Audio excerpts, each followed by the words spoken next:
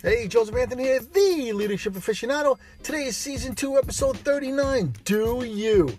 The first D of my 3 Ds of happiness that I talked about yesterday is do you. But before you can do, you have to be. How do I do you ask? Very easy. Through self-awareness.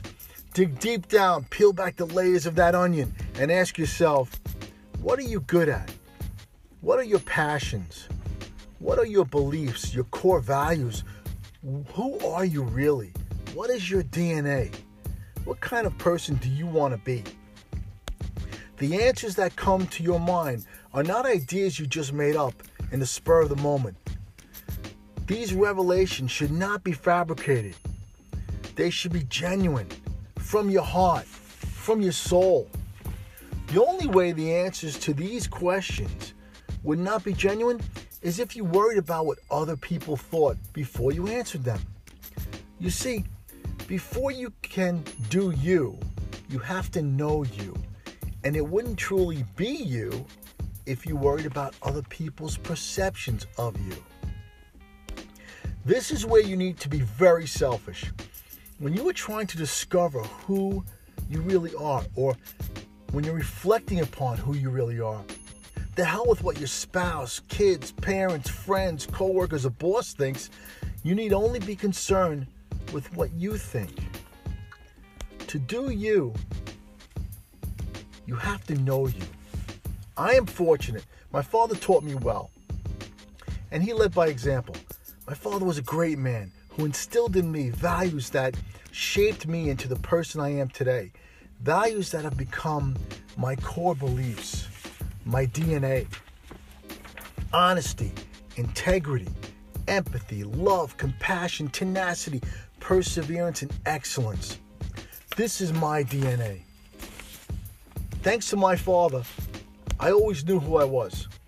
And it was because of this that I had a very successful 23-year law enforcement career. A resume shared by only a handful of guys. I was successful because I was able to separate who I was from what I did. Most guys can't do this. Most cops and detectives, etc., think that the badge they wear is who they are. So when they are home, it's hard for them to flip the switch and be a husband or father. And worse, when they retire, they lose their minds because they identified with a title all these years. So when I was a uniformed cop on the beat in Brooklyn, I wasn't just a white shield. I was the guy with compassion who wanted to help people. When I was a detective in Harlem, I wasn't just a gold shield. I was the guy who loved the hunt. The guy with tenacity and perseverance who knew that even though you could hide from me for a little while, you would be visiting Mom on Mother's Day and I would be that knock on the door. When I was a federal agent in the Northeast, I wasn't just a guy with government credentials in my pocket. I was the guy who arrested doctors, priests, and teachers for sexually exploiting children. This is my DNA. This is who I was. Once you know you, there is one more step in order to do you, and that is to execute. This is no easy task, but it can be life-changing. Neil Armstrong said it best. That's one small step for man, one giant leap for mankind.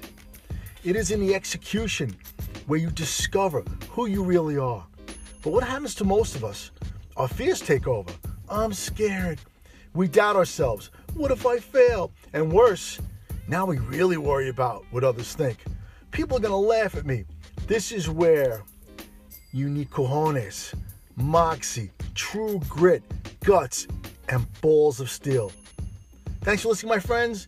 This is Joseph Anthony, the Leadership Aficionado. And remember, do you, do it for you, and do it every day.